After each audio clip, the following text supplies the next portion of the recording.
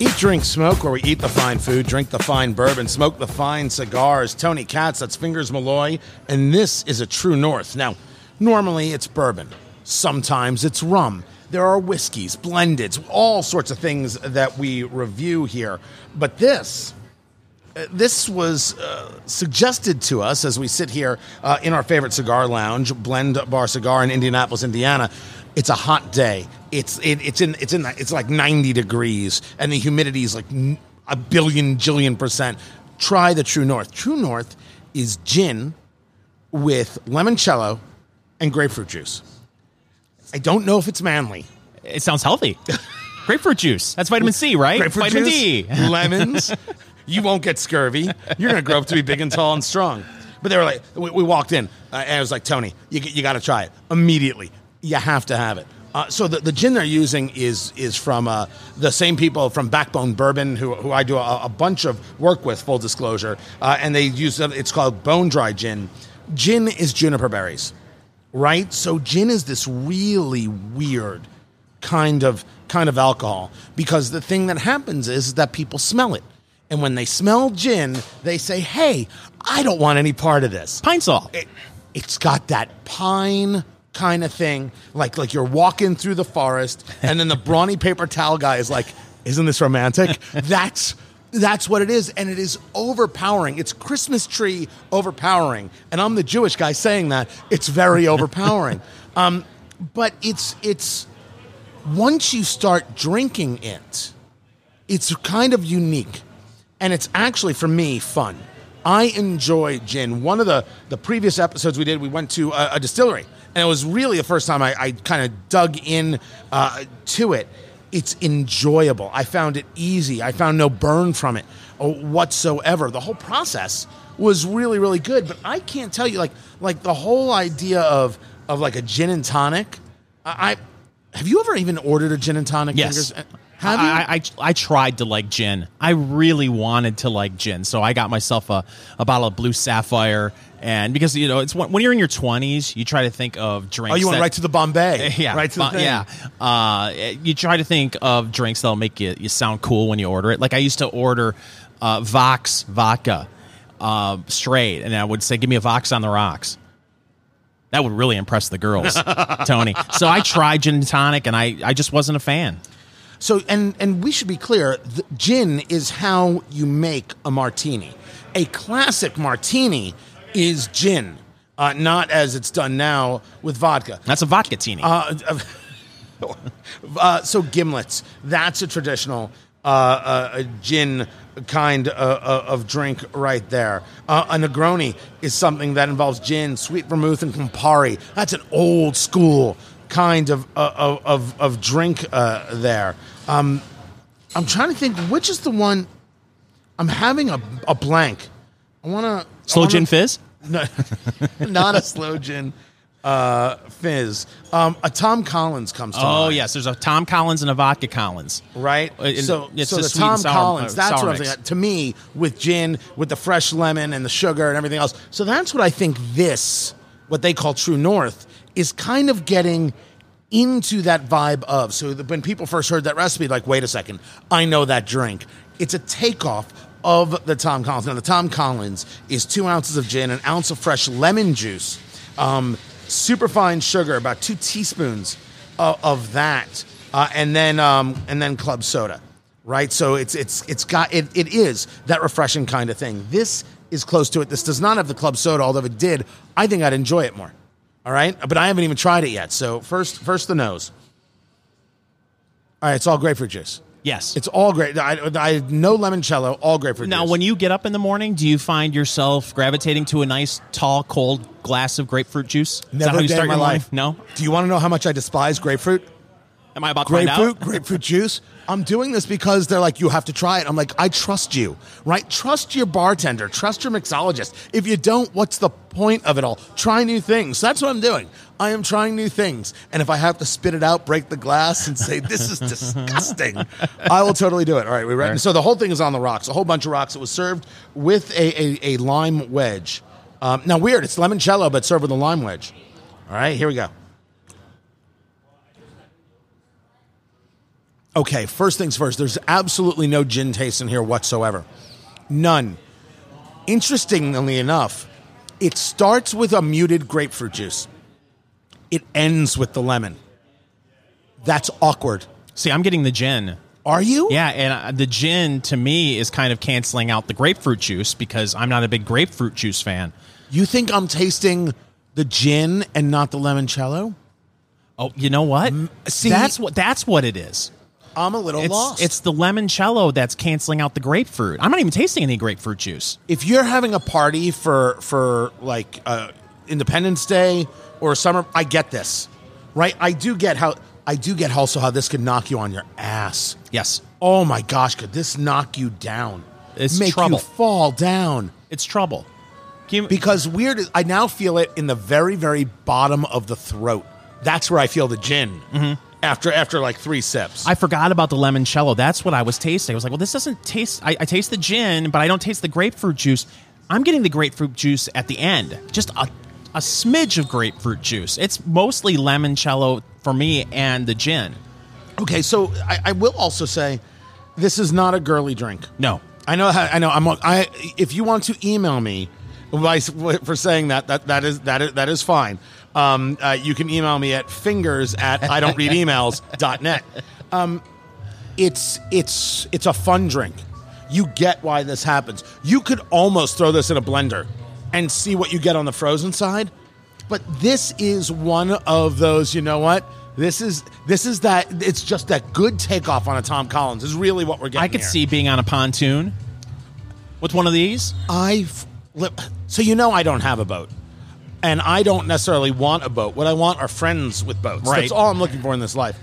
I was never really sure what a pontoon boat was until I moved to Indiana, which doesn't make any sense that you would move to Indiana to learn about boats. In the slightest, the pontoon boat is it's the big thing, right? And it just almost like a trawler almost. And it's floating slow, moving slow on the water, but there's like 17 people on it, and they're all in various degrees of like just wrecked. Yeah, because intoxication. Right? Yes. And I'm like, that sounds like fun. If I owned a pontoon boat, I would use it once. That's it. I just can't imagine, for me, being somebody who puts it all together and gets everybody and goes out on the lake or, you know, for a couple hours. I can't. Well, you hit the nail on the head. It's really fun to be the friend of the person who owns the boat, the friend of someone who owns the pontoon, because the person who owns it has to be responsible. Right. They have to be sober. So they're looking around, seeing everyone drinking gin and limoncello and thinking, well, I want one of those, but they really shouldn't, because you can get driving while intoxicated behind a pontoon just like you can your And I would car. tell you that if you don't have limoncello, what you could do, if you want to play a little more on that Tom Collins side, you could do gin, you could do the grapefruit juice, and you could do Sprite. Yeah. You would get the carbonation, you would get the lemon lime thing going on, and for some people, they might be able to cut it better on the alcohol side. And yeah, you could make it in a way that has a little less alcohol content in it. So say if you still wanted the flavor, and use the same amount of gin, there'd be less alcohol. Are you a mixed drink guy? Like we've talked about this before, but I mean, we rarely do mixed drinks here, and I think we should do more because summer does lend itself in that way. Right. No, I will drink a whiskey and Coke. That's about as mixed drink as I get. Maybe a Manhattan. I do know that when I go out with friends, I see a lot of people. Old fashions seem to be really popular now. Right, they make on a bigger comeback. Yeah, but no, I'm just a regular beer and whiskey guy, Tony. You know, that's it. Just a simple man. Fancy. You're just a simple everyman. Right. Is what you are. are. What about you? I have never tried enough mixed drinks in my life, so I'm more than willing to try it out, kind of see where it is. The True North, which is the gin and the limoncello and the grapefruit juice, this is all right. I think I'd enjoy the carbonation. Yeah. I think that's where I'd bring it back from that Tom Collins. I'm Tony Katz. That's Fingers Malloy. This is Eat, Drink, Smoke. I have never had the meatless burger. I've never gone to Burger King and had the meatless Whopper. I have not bought the meatless meat, mainly because I think it's ridiculously unhealthy. And mainly because why do that when there's meat? This is Eat, Drink, Smoke. I'm Tony Katz. Good to be with you. That is Fingers Malloy on Facebook, facebook.com/Eat, Drink, Smoke. Man, I really did lose part of my voice. Totally gone. Oh, totally gone. But Beyond Meat, which are the fake meat people, they serve everything. They're the fast food places, the Dunkin' Donuts has the Beyond Meat and everything else. They are going to sell now value packs, like everything is at Costco, of their burgers. It's going to be 10 packs of the meatless burgers. Have you ever done one of these before? I've done one at Burger King before. And here's the deal, and this is not a swipe at Burger King. I enjoy Burger King, but if you get a Burger King, Swipe 'em. If you get a Burger King, swipe the daylights out of them. if you get a Whopper at Burger King, it has so much slop on the top of it. The toppings, it's like a soup that they put on top. It's delicious. Yeah, it's fantastic. It's been so long. If it weren't for the fact that the meat is charbroiled, you wouldn't really notice the flavor of the meat, and that's what I got from the meatless burger. I tried it once just to see what all the fuss Right? was You about. one of the cool kids? Oh, To be a hep absolutely. cat? I want to be in with the vegetarian crowd. And I got to tell you, Tony, I don't get it. I don't understand it. And I've tried in the past, they've had these green burgers. I've had friends that want me to grill it. Green burger? Yeah, What do you mean? they're I can't remember the name of the company, but it is a vegetarian patty. And first of all, that gets a little annoying too because they don't want you. Can you do me a favor? Don't put it on the grill grates that had meat on it. You get some of that attitude when you're grilling. You have terrible friends. Vegetarian Maybe that's the burgers. fundamental problem. That could be, but I've tried them, and personally, I think they're terrible. But hey, to each their own. I've never even heard of it. It's going to retail price at $15.99, which is $6.40 a pound. So it's not cheaper than meat, although I'm spending a lot less on ground beef For $6.40 soybeans? a pound. Is this soybeans? I mean, what? That's crazy. When you buy ground beef, what's your ratio? What is the meat fat ratio that you go for? Well, you're looking for 80-20. Absolutely. Okay. I didn't know where you were. Right. I see people buy the 70-30, and I'm like, I cannot wait to see if I'm in your will. Because you are about to die. Well, 80-20 is totally it. Yeah, That's what a flavor is. I mean, you get a 70-30, and you're making a half-pound burger, and then when you take it off the grill, it's about the patty's about the size of a silver dollar. Right. So 80-20, that's... And the other stuff's just too lean. Can't get any good flavor out of it. I went to Costco and bought... The only thing they had available was 87-13, and which was weird. 87-13. Yeah, 87-13. So I added a little bit of butter to the patty, and they turned out great because I reverse seared them. That's what I do now. I reverse sear all my Hold on. hamburgers. Whoa. First of all, make sure everyone understands what we're talking about here. The breakdown of meat to fat, right? Right. 80-20, 90-10. Sometimes you see 93-7. It's super lean. It's terrible. You might as well eat bison because at least you're eating bison. Right. Bison is a tough one to cook. Really tough one to cook. We'll get into that one day. But you have now been on in our conversations and on your Facebook page, Fingers Malloy, by the way, facebook.com/Fingers Malloy Radio. Yes. Reverse sear. What is it? You cook something at a very low temperature longer. You do that to help make sure that it won't dry out. So You could do that with a burger. You can do it with a steak. You can do it with a chop. Anything. This week I did it with 1.5 inch thick pork chops, and last night I did it with burgers. You put it on the grill. You cook it at 225. I did that until I got an internal temperature of 135 degrees. Then I took the burgers off the grill, and I cranked the grill up to 600 degrees, threw the patties on for 90 seconds aside so you can get that crust that you want on a burger, and yet it is still very moist on the inside. It's a fantastic way to cook a burger or pork chops or steak or anything else. So I have said before that I, right now, am grill-less, right? Yeah. And certainly I'm not willing to do the work that the grill masters are willing to do. I get that. So because I'm grill-less, which is a story for another day, burgers have been made on the cast iron skillet. And the amount to which I am in love with the cast iron skillet because of that crust that I am able to create, it's sensational. Right. How much, and I'm not talking about a pan, I'm talking about true old school, hit somebody in the face and they fall down and don't wake up again. Bugs Bunny, Roadrunner, Wile E. Coyote, cast iron. You feel you get You get that on your grill? Absolutely. You've got a charcoal. Like, you've got a whole self-feeding insanity. Gravity-fed charcoal grill. You don't have to mess with the coals or anything. You just put it in this chimney. You light it. What's great about it, though, Tony, is it's low maintenance. So you could, like last night when I made the burgers, it took me about... So you didn't invite me. Next time. It took an hour and a half. I put the burgers on, and then I sat next to my grill. I did absolutely nothing. You don't have to flip them while they're cooking at 225. You sit there. I smoked a cigar, had a beer, waited until I needed to actually do some work, and cranked the grill up, 90 seconds on both sides, and that was it. The burgers were done. So it's very low maintenance. It's very easy to do, and you can sit there and smoke a cigar and really not do much work.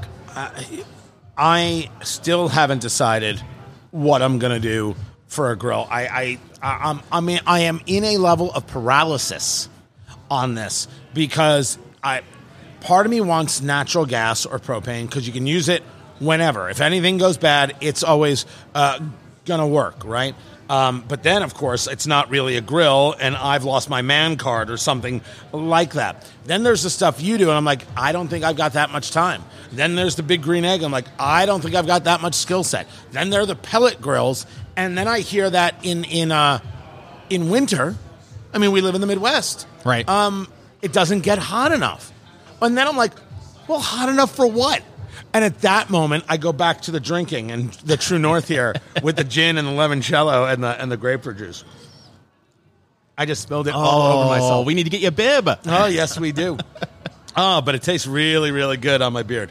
So yeah, I'm just at a absolute loss of what I'm supposed to do. So I think the only answer is like I got to figure out who's got the best return policies and then just try things for a week. Well, I know a place where I got mine. I won't mention it on the air because they aren't a sponsor yet. 180-day return policy. So you build it, you try. Maybe. I don't know what else to do. Right. But I know I need something because I do want to have something because I do enjoy the basics of it. There's an intensity. I love the intense people. I want to learn from them. I just don't know if I can ever be that intense guy. But maybe one day I can do it. And I'm not going to grill Beyond Meat. Just sorry. Love you. But no. This is Eat, Drink, Smoke. Facebook.com/Eat, Drink, Smoke. Eat, Drink, Smoke. So good to be with you. Tony Katz and Fingers Malloy. On Twitter at Tony Katz, TonyKatz. Find Fingers at Fingers Malloy on Twitter, and go Eat, Drink, Smoke on Twitter as well. It's time for news of the week, and I know which story is the first story. I was going to say something, but I'm going to hold off, take a breath. I will let newsman Fingers Malloy give us the news of the week. Well, Tony, as you know, statues are coming down all over the country. Some people are tearing them down on their own. Others, the local government is taking them down. Well, while removing a statue of the Confederate President Jefferson Davis from the state capitol in Kentucky, workers discovered an old empty bottle of bourbon and a decades-old newspaper. So that's the best part of this damn story, that the people who put up the statue were drunk as can be, but informed. Right? Right? These days, we're only as drunk as can be. Informed is completely and totally out the window. There are two things here. First, to the idea of taking down statues. I'm not going to simply say, yeah, let the mob just tear down statues. We're seeing things be destroyed. I have no interest. That's vandalism. That's a far different conversation than whether there should be statues up celebrating, if you will, the Confederacy. Now, you can say there's a conversation and an argument to be had. But the first one, the very first one has to be, who said that a statue can't come down? What? It's amazing the things that get made political that have no need to be political. What rule is there that the statue always is there? The statue wasn't there until they decided to put the statue there. What makes you think the statue has to stay there? Right? It's this idea of rote reverence, right? You have to revere the statue, not even knowing what it is. You never read the little plaque on the side of it, right? You just have to revere the statue because the statue's always been there. That's a really bad idea. It's as equally a bad idea as saying, hey, there's an outrage. Let's go about taking things into our own hands and tearing them down. I have no quarter for it. I have no place for it. It's simply wrong. if a city, a town, a municipality wants to get together and say, you know what? We've taken a long look at the statue. This statue went up in 1906, and it's 2020. And maybe, just maybe, that's not the statue we want anymore. I don't know about you, Fingers. I have zero problem with that whatsoever. The only problem I have with it is it feels like it is just symbolic. And while symbolism is fine, what I have a problem with is it's so much easier to remove a statue than tackle real issues, bringing people closer together. I think that one of the things that is true, though, is that maybe some of these things are real issues. So much of this happened after the aftermath of the murder of George Floyd in Minneapolis. If you want to take a look at a fort that's named after a Confederate general or a monument that honors Confederate soldiers, well, maybe that's odd. Maybe there's a history as to why those statues got put into place to begin with, because it doesn't sound like, to the rational mind of today, that there's a reason other than perpetuating that as some kind of good or value of America, right? There's a question to be asked. Why don't we ask that question and take a look at it? Now, the same thing gets said of, for example, Thomas Jefferson. Well, we can't have a Thomas Jefferson statue because of a slavery conversation. But the Thomas Jefferson conversation is a much bigger, broader, giant conversation than a conversation about Jefferson Davis, if only because we have the Constitution and the Declaration because of guys like Thomas Jefferson and the entire concept of creating a more perfect union. We, the people, in order to form a more perfect union, I don't know, that matters to me. You take a country that is imperfect and you know you can get there. The compromises that were made, the deals that were made to become a nation, the lens of then can't necessarily be looked through the lens of now in the creation of the nation. But you can take a look at a statue and ask yourself, does it need to be there? The mob conversation, where the unnecessary comes in, is we think that taking down a statue solves a problem. And to your point, Fingers, no. It doesn't. Only solving problems solves problems. It's the same thing with policing. You can yell about police. That doesn't do anything. Right. But what do you want to do? Right. That does something. Well, the other thing, too, that's troubling, and you touched on it a little bit a couple of minutes ago when it comes to mob rule. If we as a society turn a blind eye to mob rule, tearing down statues on public property, right, if there's no pushback, it's going to gravitate to private property. And then we've got a real problem. Yeah, you can't be okay with the destruction of property at all. You cannot be okay with the destruction or elimination of property rights. Just you can't, and you have to push back against those things. And I'm glad that at least people are talking about it and are. You can have a conversation. You can remove a statue. You can't destroy things, and there should be pushback, and it should be fierce, and it should be from those towns and municipalities. And if your town or municipality isn't doing it, well, then it's time to vote for somebody else. Well, the other story we've got this hour, Tony, you remember Cannonball Run, the movie Cannonball Run, Cannonball Run 2, Cannonball Run 3. That's when I decided that Dom DeLuise, that's how you model your life. Well, for those who don't know, dun, dun. For those who don't know what the Cannonball Run is, it's basically getting in a car, driving as fast as you can from New York to L.A., and there have been records broken just in the past few months, people making it in less than 28 hours, Tony. Well, let's talk about Fred Ashmore, age 44. Really, a true American hero. He rented a Mustang GT, removed its passenger seats and other interior accessories, strapped in enough extra fuel tanks to bump the car's capacity to around 130 gallons, and made it with only one fuel stop in less than 24 hours. No, he didn't. No, he didn't. No, he didn't. I don't believe the story at all. What kind of person does this? First, he rented it. You can't. If you're going to destroy it, you buy the rental car. Right. What is this, an episode of Jackass? Now, this isn't the first conversation of somebody trying to do the Cannonball Run. This is, since people have been off the roads because of coronavirus, everybody has been trying this. Everyone has been like, well, there's no traffic. Let's go get her done. So this has been happening, and records have been broken quite a few times. So it's actually 25 hours and 55 minutes, not under 24 hours, and that's an average speed of 108 miles an hour without getting pulled over? Right. I'm sorry. I don't know what to do with this. By the way, it was a Mercedes-Benz E63 AMG. He took out the seat. Okay, that was the guys who did it in 27 hours and 25 minutes. Right. So that was those guys. Right. And now this guy comes in his Mustang. That he rented. And took out the front seat. And all of a sudden he's MacGyver. And he's welding together gas tanks. I'm sorry. This makes me rethink the whole idea of buying a used car from a rental company. Right? I used to think, oh, it's no big deal. By the way, you know a little something about cars. Hertz has, I think this is the rental car company. I think they're still in business. I think they're trying to actually do a fundraising. But, they're out of business. And they have been dumping used cars onto the market in the tens of thousands. You can go to Hertz Car Sales, and you can find, a 2019 Toyota Camry with 45,000 miles for, $16,000. Yeah. And you're now, it's not going to be loaded or anything like that, but it's going to have air conditioning and power windows and, honestly, and possibly a navigation system. So,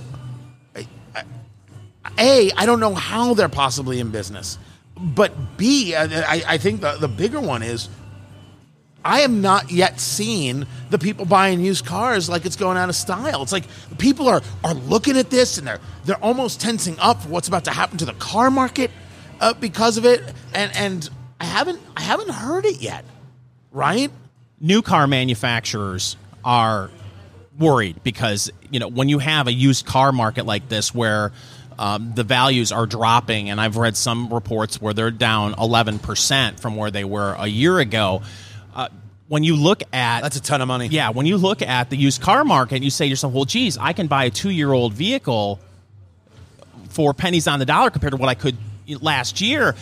Why would I buy a new vehicle? Because when you buy a new vehicle, the depreciation, right, as you take it off the lot, right, it's significant. So, no, I've been on the site that you're talking about. I haven't seen the kind of deals I was hoping to see because I'm in the market for a used car. But new car manufacturers are worried, and then you got to figure that there's going to be a glut of used cars on the market, which when does it come? Because I thought we would start seeing it already. Maybe these things take longer than you think, but you take a look at Hertz dropping tens of thousands of cars, dropping them on the market. I just figured we'd see it already, and I haven't yet, but you think it's coming. Yeah, but you got a lot of people unemployed right now and worried about their jobs, so maybe they aren't anxious to take on a car payment right now. So that could be it, too. Oh, okay. No, that's a point. They don't have a job, so they can't do it yet. But you need a car to get the job, so it's one of those things that you just have to do. Right. And then interest rates are so ridiculously low right now, you'd think people would be jumping on it. Yeah. And so, all right, we'll keep watching. Tony Katz, Fingers Malloy, Eat, Drink, Smoke. It's not political to notice all the destruction that's been going on around the country. And it's not political to notice that there are people looking at what's happening with policing and saying, make some changes. This is rational mind stuff. You can talk changes of police, and then you can take a look at, my gosh, look at what's happening in New York. Look what's happening in Seattle with that Chaz Chop, right? The autonomous zone. Eat, Drink, Smoke, everybody. Tony Katz, Fingers Malloy. It's Eat, Drink, Smoke on Facebook. Go Eat, Drink, Smoke on the Twitter box. And then there are the good people who have found a way to do good things. The story comes out of Chicago. There were, of course, riots in Chicago, and there were stores that were destroyed. There's a place called Warehouse Liquors.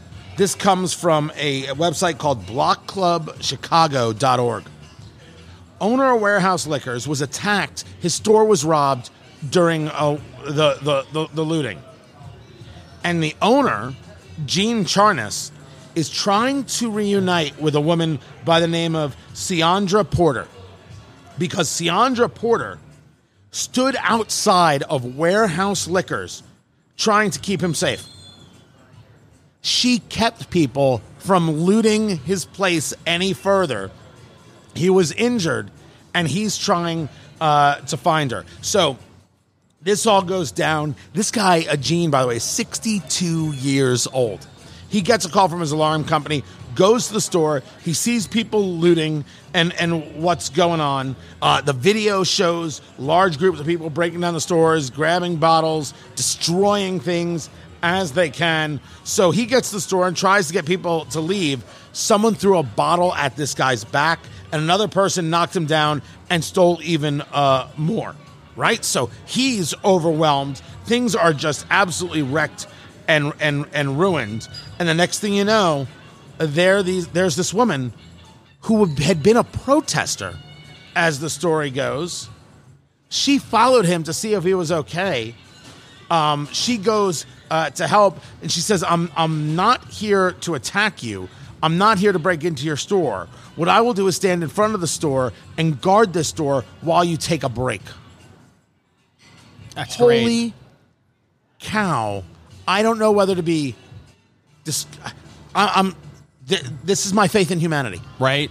This And this isn't an isolated incident. Not at We've all. seen plenty of videos go viral of people who are protesting for legitimate reasons and seeing people who are about ready to go violent and try to stop them and film them and say, no, this is not what we're about. Please don't do this. Don't become violent. And so you're seeing this. This is just a great story, and I hope that they do get reunited because this is fantastic. I think it has been hard for people to make separation in some of this stuff. There's been real horror. I don't think we should deny it. I think we should do something about it. But there's been real humanity, and I don't think we should deny it. I think we're kind of searching for something that's good, Right. and worthwhile. People are like, all right. You know, maybe it's not all madness. And then you start really getting into an understanding that so much of this is, man, there are actually some people out there who want to see it all burn. Yeah. And that is not the case of the vast majority of people. It doesn't take much to really make the system go haywire. And it really takes an unwillingness to keep the system to allow it to go haywire. Right. That's the 1-2 punch.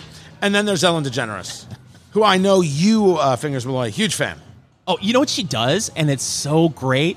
She dances every show. And it's just so fun, Tony. Is it? Yeah, she has a DJ, spins the records, and, you know, they're not real records because it's 2020. But he plays the music, and she does a whole dance, and everybody gets all excited. Wow. She also gives away other people's money. And people are like, oh, you're the best, Ellen. It wasn't her money. But that's a sweet gig, right? Giving away other people's money? Yeah. It's Ellen and it's Bernie Sanders. That's the 1-2 punch. So I'm one of the few people who did not watch The Last Dance, which is the documentary about Michael Jordan. Hugely, hugely popular. Just I don't have cable, right? I'm a cord cutter. I don't have cable, and so I didn't see it. But everybody and their mother watched it and loved every bit of it. So there are scenes there, you know, winning a championship, and Michael Jordan, huge cigar smoker. He's been on the cover of Cigar Aficionado a bajillion times. And I have heard stories that he smokes like 4 or 5 a day. Wow. 4 or 5. For the record, I do not. Could I smoke 2 a day? Yes, if I had a little more free time. I could easily be a 2-a-day guy. Because of coronavirus, I'm a 1-a-day guy. Because I haven't had meetings, this, that, and the other. I've been broadcasting my radio shows, right? I do a morning radio show in Indianapolis. I have another show, and then, of course, we have Eat, Drink, Smoke. So I've been doing them from home, my home studio. I've had more time. But I couldn't do 4 or 5 a day. I know people who do it. I absolutely don't have that. Even if they're really capacity. mild? Yeah, I don't think so. Because I'm not doing it for some kind of compulsion. I'm only smoking for enjoyment. Right. It's the only reason I do it. But let me ask you this, because you're a busy cat. You're doing the radio. If you're Michael Jordan and you're retired, and you play some golf, you'd up the cigarette smoking a little, or cigar smoking a little bit, right? I wouldn't smoke a cigarette if you paid me. Right? Yeah, okay. That I could do. Right? If I've got Jordan time and Jordan money, right? Right? What does it matter? Well, in The Last Dance, he's smoking a cigar as a victory celebration. And supposedly, his mother got very upset with it So your favorite dancing queen, Ellen DeGeneres, young and sweet, only 17. Oh, yeah. She redoes the video. So instead of a cigar, it's like a streamer. Yeah. You know, like you blow it and it makes the noise. That's it. Wow. Thank you. Look at you. You're like the Michael Winslow. The Rich Little of... And replaced all the cigars with those kinds of streamers. You know what? It's a very, very funny video. Very, very funny. It's ridiculous. But it is funny. The one thing that I cannot stand, is when people make the false equivalence between cigars and cigarettes. Yeah. It's just so wrong on so many levels. And the worst is it happens with the FDA, the Food and Drug Administration, and how they want to label cigars and how they want you to package cigars. The premium cigar is not the thing you find at the local convenience store. No names, please. Premium cigars are not marketed to children. Premium cigars are works of art, and it drives me up a wall when people do this kind of stuff. It's a completely different beast, but the video's cute. The video is cute, but when you were 17 years old, did you look at your friends and say, you know what'd be really cool? Let's go to the cigar shop and go into the humidor. Never once, never ever. Nobody does it. It just doesn't happen. And people got to start getting with their like local officials and with their federal officials. They're different things. Cigar shops need to be able to run independently. And stop thinking that when you do these tobacco taxes, right, the cigar shop is the mom and pop shop. No, they're not giant companies, and no, they can't handle it. It's an unfair burden on the local cigar shop, which now more than ever needs more help post-coronavirus. On Facebook, it is Eat, Drink, Smoke. And this right here is Tony Katz and Fingers Malloy. Eat, Drink, Smoke.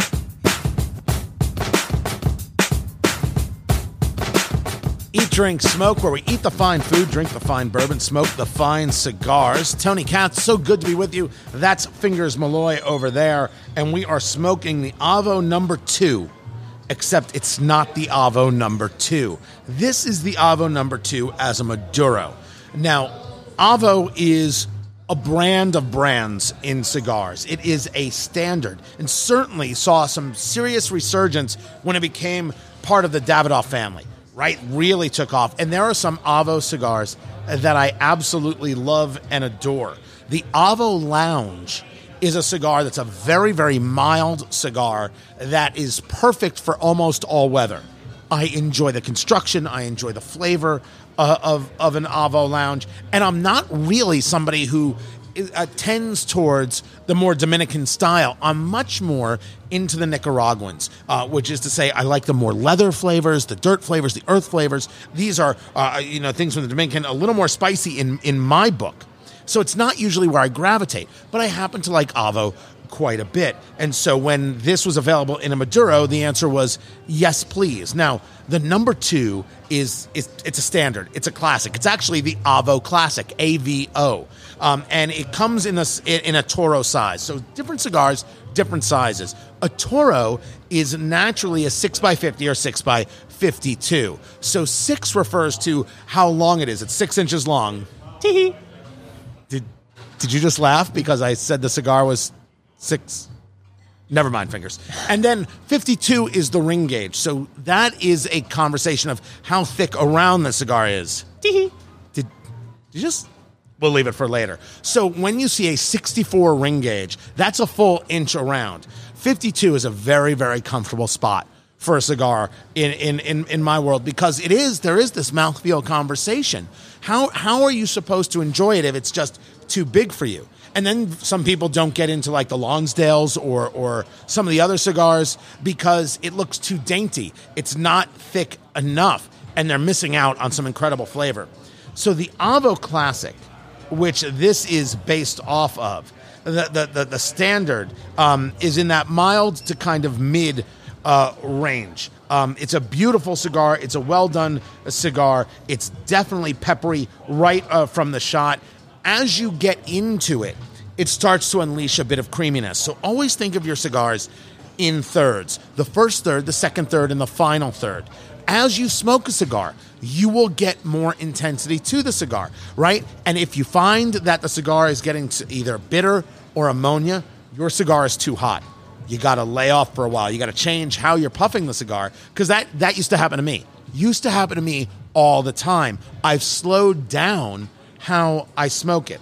But with this one, with this Avo, it is the Maduro wrapper. So you've seen the Maduros as like the darker wrapper. Sometimes you'll see the natural versus the Maduro, and the natural is that lighter brown. The Maduro is the darker brown. It's been able to soak in a little bit more. It's got some more sugars working for it, as the experts will tell you. And you'll sometimes see it as a Maduro or a double Maduro or as an Oscuro. And that's really this deep, dark, rich. This is a very, very brown, milky brown.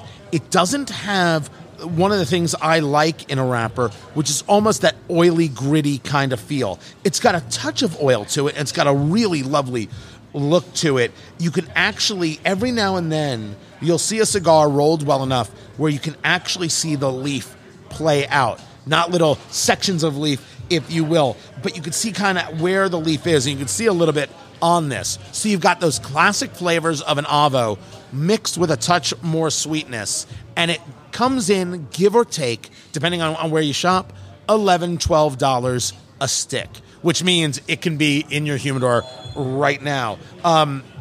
We reviewed a lot of stuff, and when we've played with the Avos, we've done some of the Domain 50 and the Domain 70. I don't think we've actually played in the classic realm.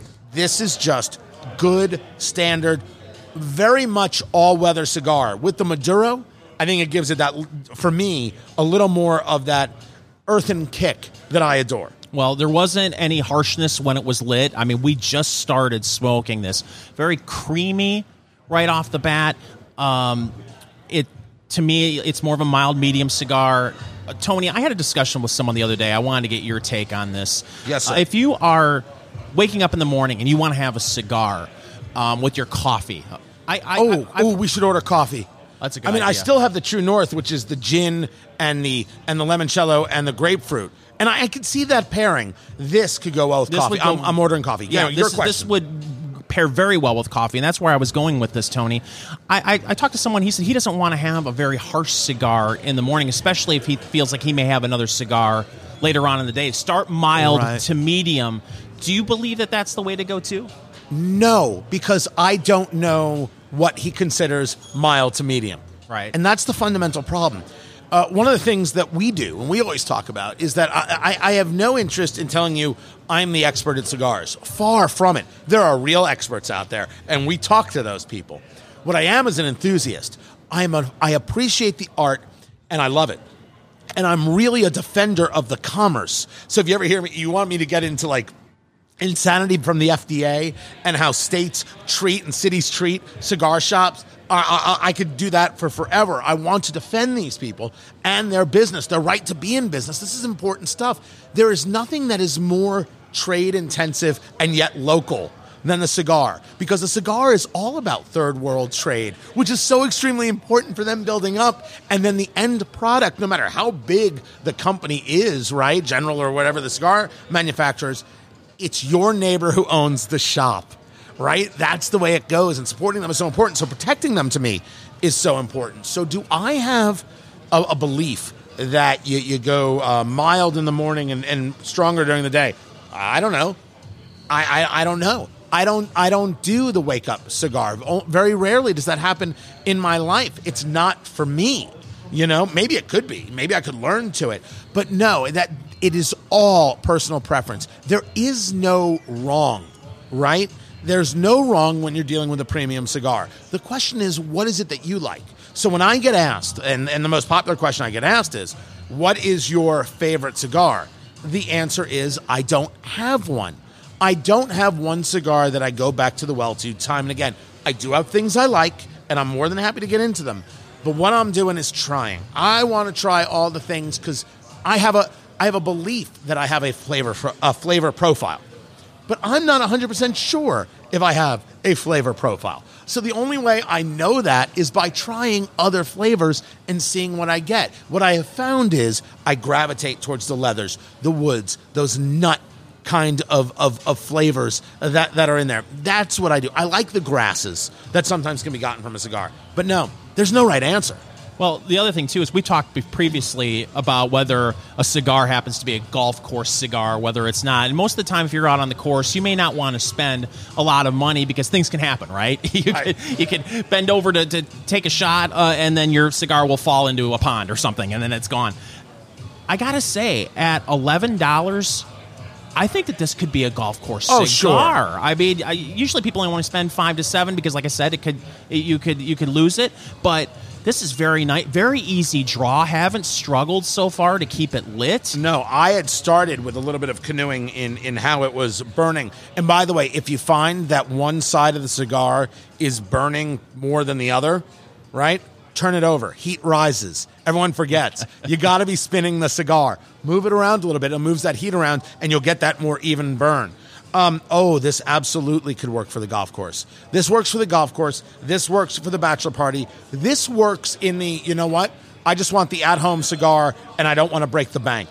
This works beautifully. What the second third of this cigar is going to bring, that's going to tell us whether the Maduro wrapper really enhances what the classic is, what the number 2 is. But right now, I got to tell you, I like it. And also, it does look beautiful. I wish it had a little more oil, right? I wish it had a little more of the grit. There's almost sometimes like a sandpaper that you could feel. I love that. I look for that. You feel like it's too creamy? No. It's not a question of too creamy. It's that I just like a little more richness. Okay. That's all. But is it good? Am I enjoying it? Does it have a flavor profile I like? Yes.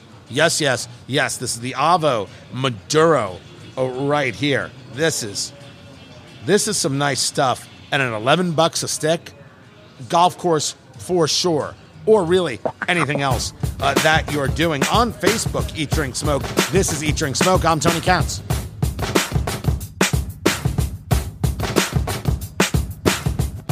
Now, most people would think that we are already in the end of times. Wait, what show is this? We are not in the end of times. However, we are getting close. This is Eat, Drink, Smoke. I'm Tony Katz. That is Fingers Malloy. You can get everything you want to know about the show on Facebook, facebook.com/Eat, Drink, Smoke.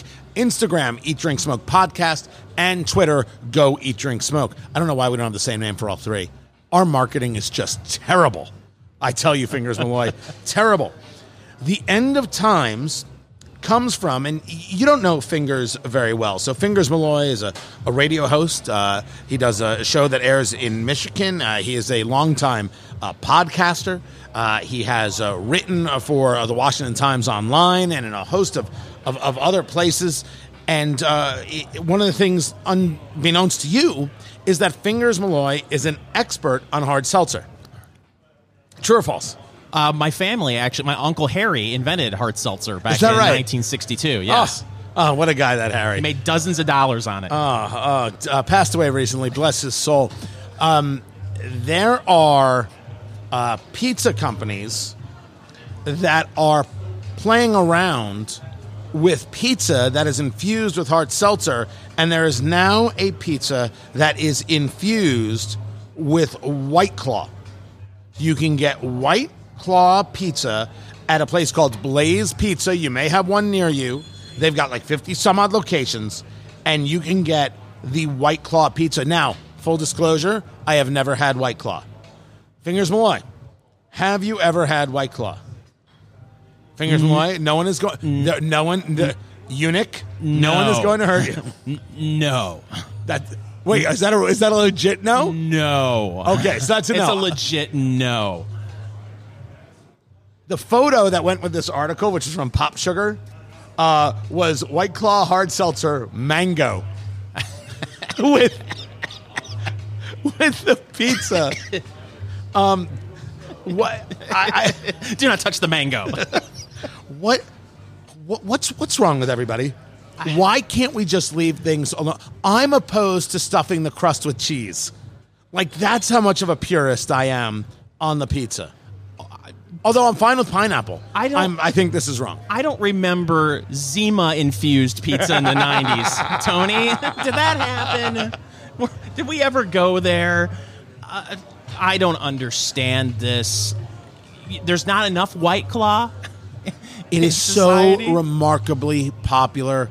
People drink it everywhere. Everybody knows. My mother is 72 and she knows White Claw. You know, and it's stunning, absolutely stunning. Why hard seltzer? As I speak to people, it's just the idea of drinking without feeling like they're drinking. Yeah. There's an interesting thing about millennials. We discussed this on the podcast before, Eat, Drink, Smoke. You can find it at Apple Podcasts or wherever fine podcasts are sold. That millennials are actually looking for the bar experience without the bar, meaning they want crafted drinks, no alcohol. Right. No, I think we did a piece last year about a place in New York that was a non-alcoholic bar, and they were, well, of course, part of the problem is it's New York, so everything is ridiculously expensive. Right. But this was like in Manhattan, and you had millennials going in and paying $15, $16, $17 for a handcrafted cocktail that had no alcohol in it. And so I agree. I'm lost. I don't mind them. I don't mind them doing that. I don't quite get it. What I've always liked about millennials is that they have been really helpful in the resurgence of the craft conversation, the craft bourbons and the distilling, because what they want is a story. And the truth is that they're right. They want to know where it came from. They want to know how it got sourced. They want to know if it's, I guess, moral or ethical or whatever it is that moves them maybe that week or maybe that actually moves them. But asking for something and wanting quality of it and wanting it to be local, I actually think that that's wonderful. I think it's done wonders. We saw this, for example, in beer. And now we're seeing it in the distillery world, right? In the spirits world. I think this stuff is fantastic. And then they ruin a good thing by putting White Claw in the damn pizza. There's part of me that doesn't want to hate on White Claw, though, because here we are, we're talking about a drink that, on a day like today, we're in central Indiana, it's 90 degrees outside. Yes, it is. If I'm going to have a beer, I usually like a porter or a stout. Right. And that doesn't usually couple well with a 90, 95 degree day. Yeah, but I can't drink the others. I can't drink an IPA if my life depended on it. It's miserable. I had a coffee-infused beer last night. That's the stuff that I love. Was it a porter? No. You know what? I'll go back and look and tell you what it was. So to me, the weather is inconsequential. If I'm going to drink a beer, I have to drink what I like. But you're right. There are certain things that lend themselves to certain weathers. In warmer temperature, I do gravitate on the cigar side. I mean, I'm always the Nicaraguan. A sun-grown. A sun-grown is the higher primings, right? The leaves that get more leaves. Look at me. The leaves that get more sun, right? So that's what they use. Rocky Patel makes a fantastic sun-grown. Adore it. And it's not my kind of cigar. But on a humid day, if I decide I'm going to step out there and do it, it matches. So it makes perfect sense. But I don't think I want my pizza infused with White Claw. I don't think I want any part of that. That said, we're going to have to review all these hard seltzers because we can't. You can't just like dismiss it. Right. I do dismiss it in the pizza. That's just nuts. Stop being ridiculous. Stop being so damn trendy. Less trendy is better. I know we It's only like the have Kardashians of pizza. I know we only have about a minute left here, but I got to ask you: White Claw, pizza, pineapple on a pizza. Which one? Pineapple. No question. It's a no-brainer. Oh, pineapple's good. You know what's a fighting good words for some people. You know what's a good combo? Pineapple jalapeno. Mm-hmm. Pineapple jalapeno is a very, very good combo. The sweet, the spice, the everything else. My kids like it. They ordered it. I'm like, all right, I'll order it for you. You know, I'll totally ruin your taste buds. I will turn you into chicken fingers, mac and cheese eating kids for the rest of your life gladly. And they were like, this is good. And they ate it. I was like, and I tried it. I was like, okay, I'm with you. That is a combination that works. Pineapple, banana pepper for me. I love it just for that same reason. Same concept, yeah, right? Yeah, the little bit of the bite from the banana pepper and the sweetness of the pineapple. We're going to have to review all the hard seltzers. We have to review the hard seltzers. This is coming. So if you have an idea of a hard seltzer we need to review, Twitter at Go Eat Drink Smoke. Tell us the hard seltzer we need to review, and we will get it done. We will do it here, and you will hear either the love or the puking. One or the other. It will happen on air. This is Eat Drink Smoke. Eat, drink, smoke. Tony Katz, Fingers Malloy, your bourbon reviews, your cigar reviews, your food reviews that are just reviews. You got to decide these things on your own. News of the week. That's Fingers Malloy, your newsman extraordinaire. He's your Ron Burgundy, but with class. That's how I'm describing you from now on. I'll roll with that. So, what do you got? Tony, as you know, governors around the country are starting to relax their executive orders a little bit. But in New York, an interesting development has happened. New York businesses that sell alcohol are used to keeping a watchful eye on their patrons, but now they have to keep an eye on patrons who are as far away as 100 feet outside of their door. And if they don't, under the new executive order from Governor Cuomo, it can have some businesses losing their liquor licenses. So Andrew Cuomo is the governor of New York, and if you were to watch this from a media perspective, turning Andrew Cuomo into like the second president was clearly the objective. He was America's governor, Tommy. Right? That's what he was. And then you learned about nursing homes and his policies towards nursing homes, and this is all about coronavirus. So one of the things that Cuomo did is that these nursing homes were begging if we send someone to a hospital for coronavirus, please don't send them back to us, because they knew things were spreading. And what Governor Cuomo said is, no, you have to take them back. If you want your funding, you have to take them back. Well, we have seen the country over the unbelievable horror of nursing homes and long-term care facilities, right? There was a moment where there were 116,000 deaths from coronavirus. 50,000 of them were from nursing homes and long-term care facilities.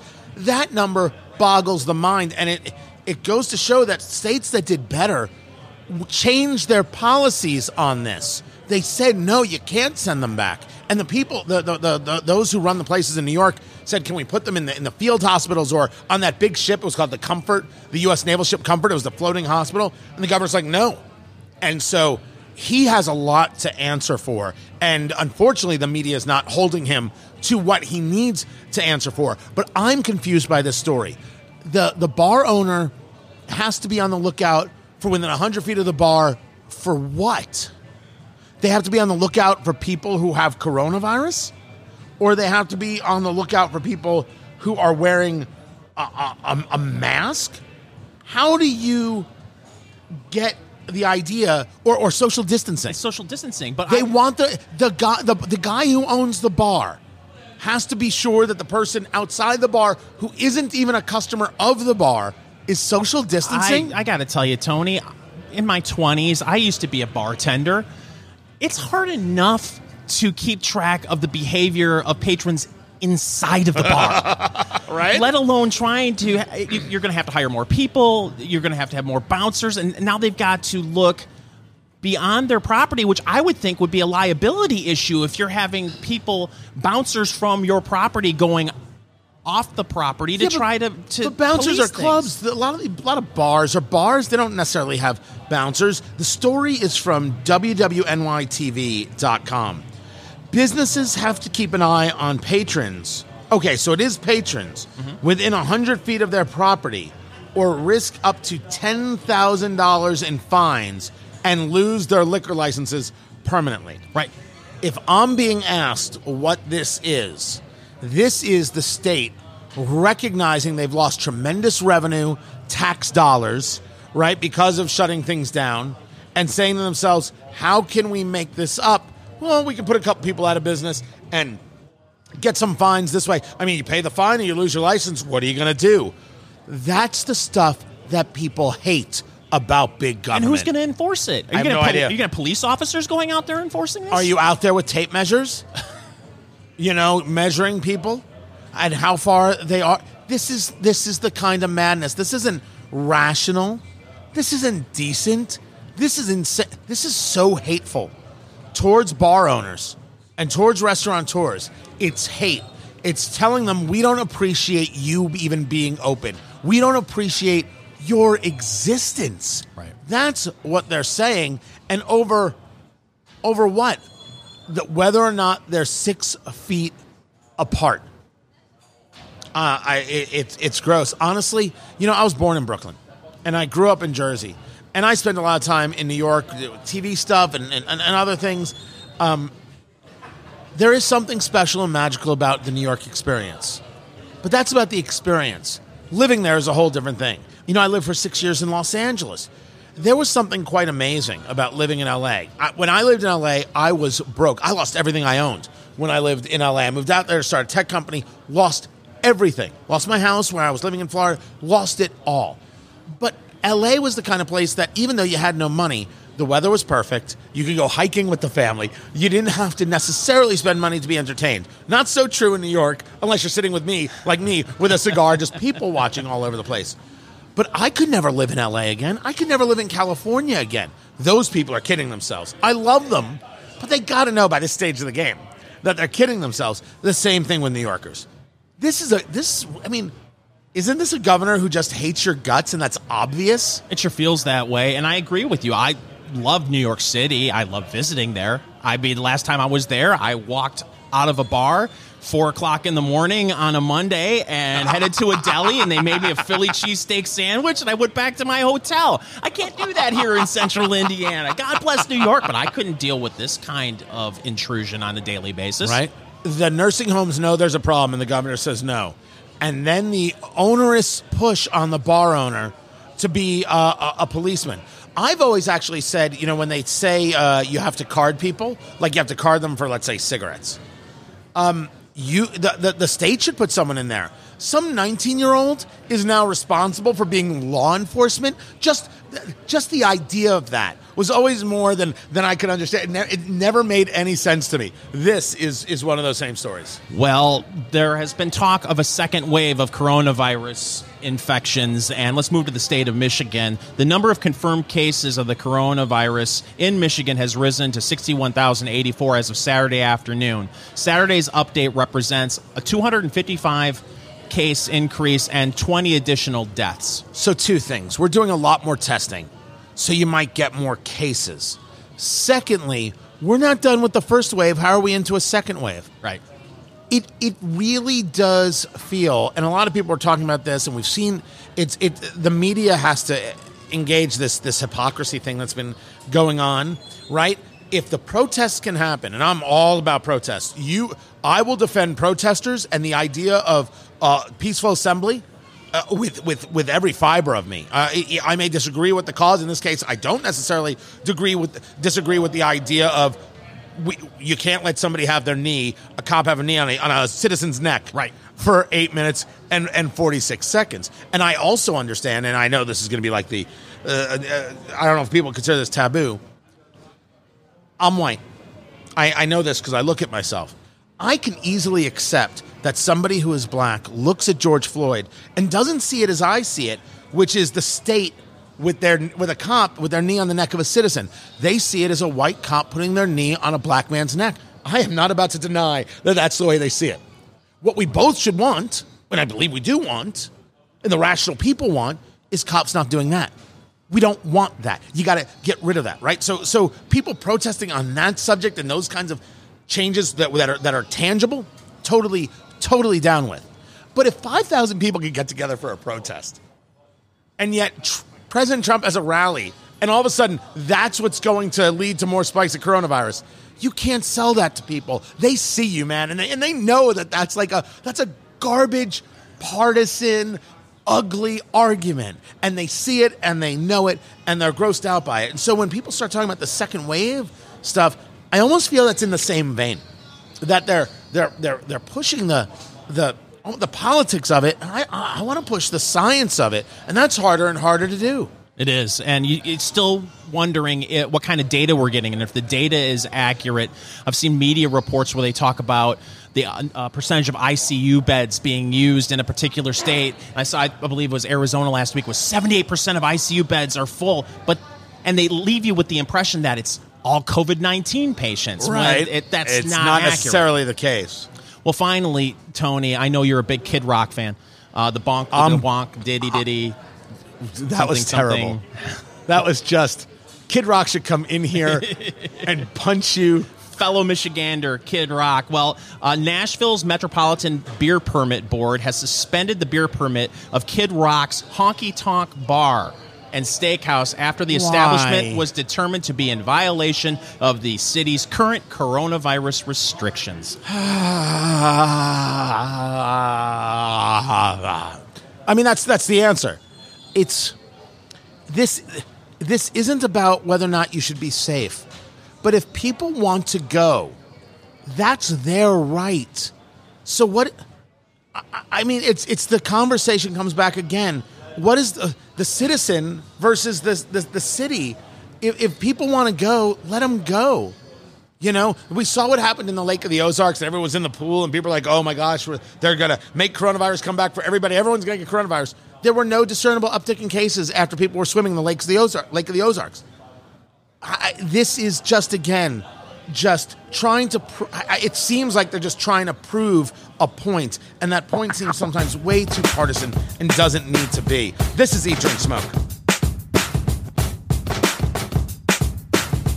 The Avo Maduro. This is the number 2, but with a Maduro wrapper, and I am just now into the final third. I have smoked this quicker than I thought. Tony Katz, Fingers Malloy. This is Eat, Drink, Smoke on Facebook, facebook.com/Eat, Drink, Smoke. Your review of cigars, bourbon, food, all good things. This is a Maduro is lovely. And when I first lit it up, you know, classic Avo kind of taste there, kind of flavors with the spice, with the pepper of the number 2, but very, very easy. You know, as a standard is a mild cigar, but with the Maduro adds a little more richness to it. For me, it was a little sweeter from the beginning. That second third of the cigar, that's when that spice actually started to come to me. That second third got to the spice. I'm now just starting to get into the final third, which means I've smoked this a little faster than I smoke most cigars these days. I used to smoke too fast, puff too much. Really and truly was what I was doing. I've slowed down a little bit on that. Getting into this final third, it has not yet built up to some intensity, which often happens in the final third of a cigar. Sometimes it's because you've been smoking enough, it mellows out. But what happened is I added the French press coffee. And anytime for me you add a coffee, what you start doing is picking out some of those notes of the cigar. And they become, for me, more prominent. So that nuttiness is coming out in for me, in a lovely way. And this has been really, really easy, but there's still that traditional kind of pepper feel. This drink that we're having, the gin, the limoncello, and the grapefruit juice. Called the True North here. The True North. It's a decent pairing, I think, with the cigar. The coffee is so much better with the cigar, isn't it? I mean, it's a great pairing. You know, the whole conversation of if it grows together, it goes together. And we do a French press where we record here at Blend Bar Cigar in Indianapolis, Indiana, blendbarcigar.com. I am just in love with that connection. And the French press, of course, you get more of the oil, so you get more of the full flavor. But I don't do my cigar black. My coffee black. And so I'm thinking that I need to start experiencing the coffee the way it was meant, not the way I like to fix it, to really find out where some of those notes are coming from. That's part of the experimentation that you should be trying. People tell you, oh, you have it with this or it pairs with that. They're giving you their thoughts or ideas. We'll do the same for you, and you can get that on the Facebook page at Eat, Drink, Smoke. And, of course, check us out on Instagram, Eat, Drink, Smoke Podcast, and Twitter, Go Eat, Drink, Smoke. But mostly you have to figure out what works for you. For me, coffee does work. But the drink, which they call True North here, which is basically a takeoff of the Tom Collins, right? With the gin and with the limoncello and the grapefruit juice. If it had club soda, it would be very much the Tom Collins. That's the difference. I haven't paired the two. I haven't taken a sip since. Hold on. You may like it a little bit better now that you've had a little bit of ice melt. No, I think I would do it with a little less rock. I think I liked it without. No, it's not a bad pairing. I think I need to take a little more time to see what mixes with what. You got to do the same. Take time, take an afternoon, try a couple different drinks, get your glass of water to kind of cleanse the palate in between, and see what works for you. Not a bad way to spend a couple of hours. No, it's a fine way, and take note. Take notes. Get yourself like a composition notebook. The kids' back-to-school stuff is already in. If you go to Target, there are shelves of back-to-school stuff that are there. Like kids are going to go back to school. I have no idea. Parents must be out of their minds wondering how they're going to do this. Do kids go back? Do they not? What if both parents work? I don't. The amount of confusion going on with education systems and school systems across the country because of coronavirus is massive. AMC theaters, and there's a whole conversation whether movie theaters are going to stay in business or not. Because movie theaters are the easiest ones to go. You can spend the money and just stay at home, and you will. You'll spend $19.99 for a new release, watch it with the family, what have you. The CEO, Adam Aron, or is it could be Adam Aaron, for all I know, Aron. He said that he was saying that guests would not be required to wear masks when operations resume on July 15th, and then said, oops, our mistake, masks will still be required.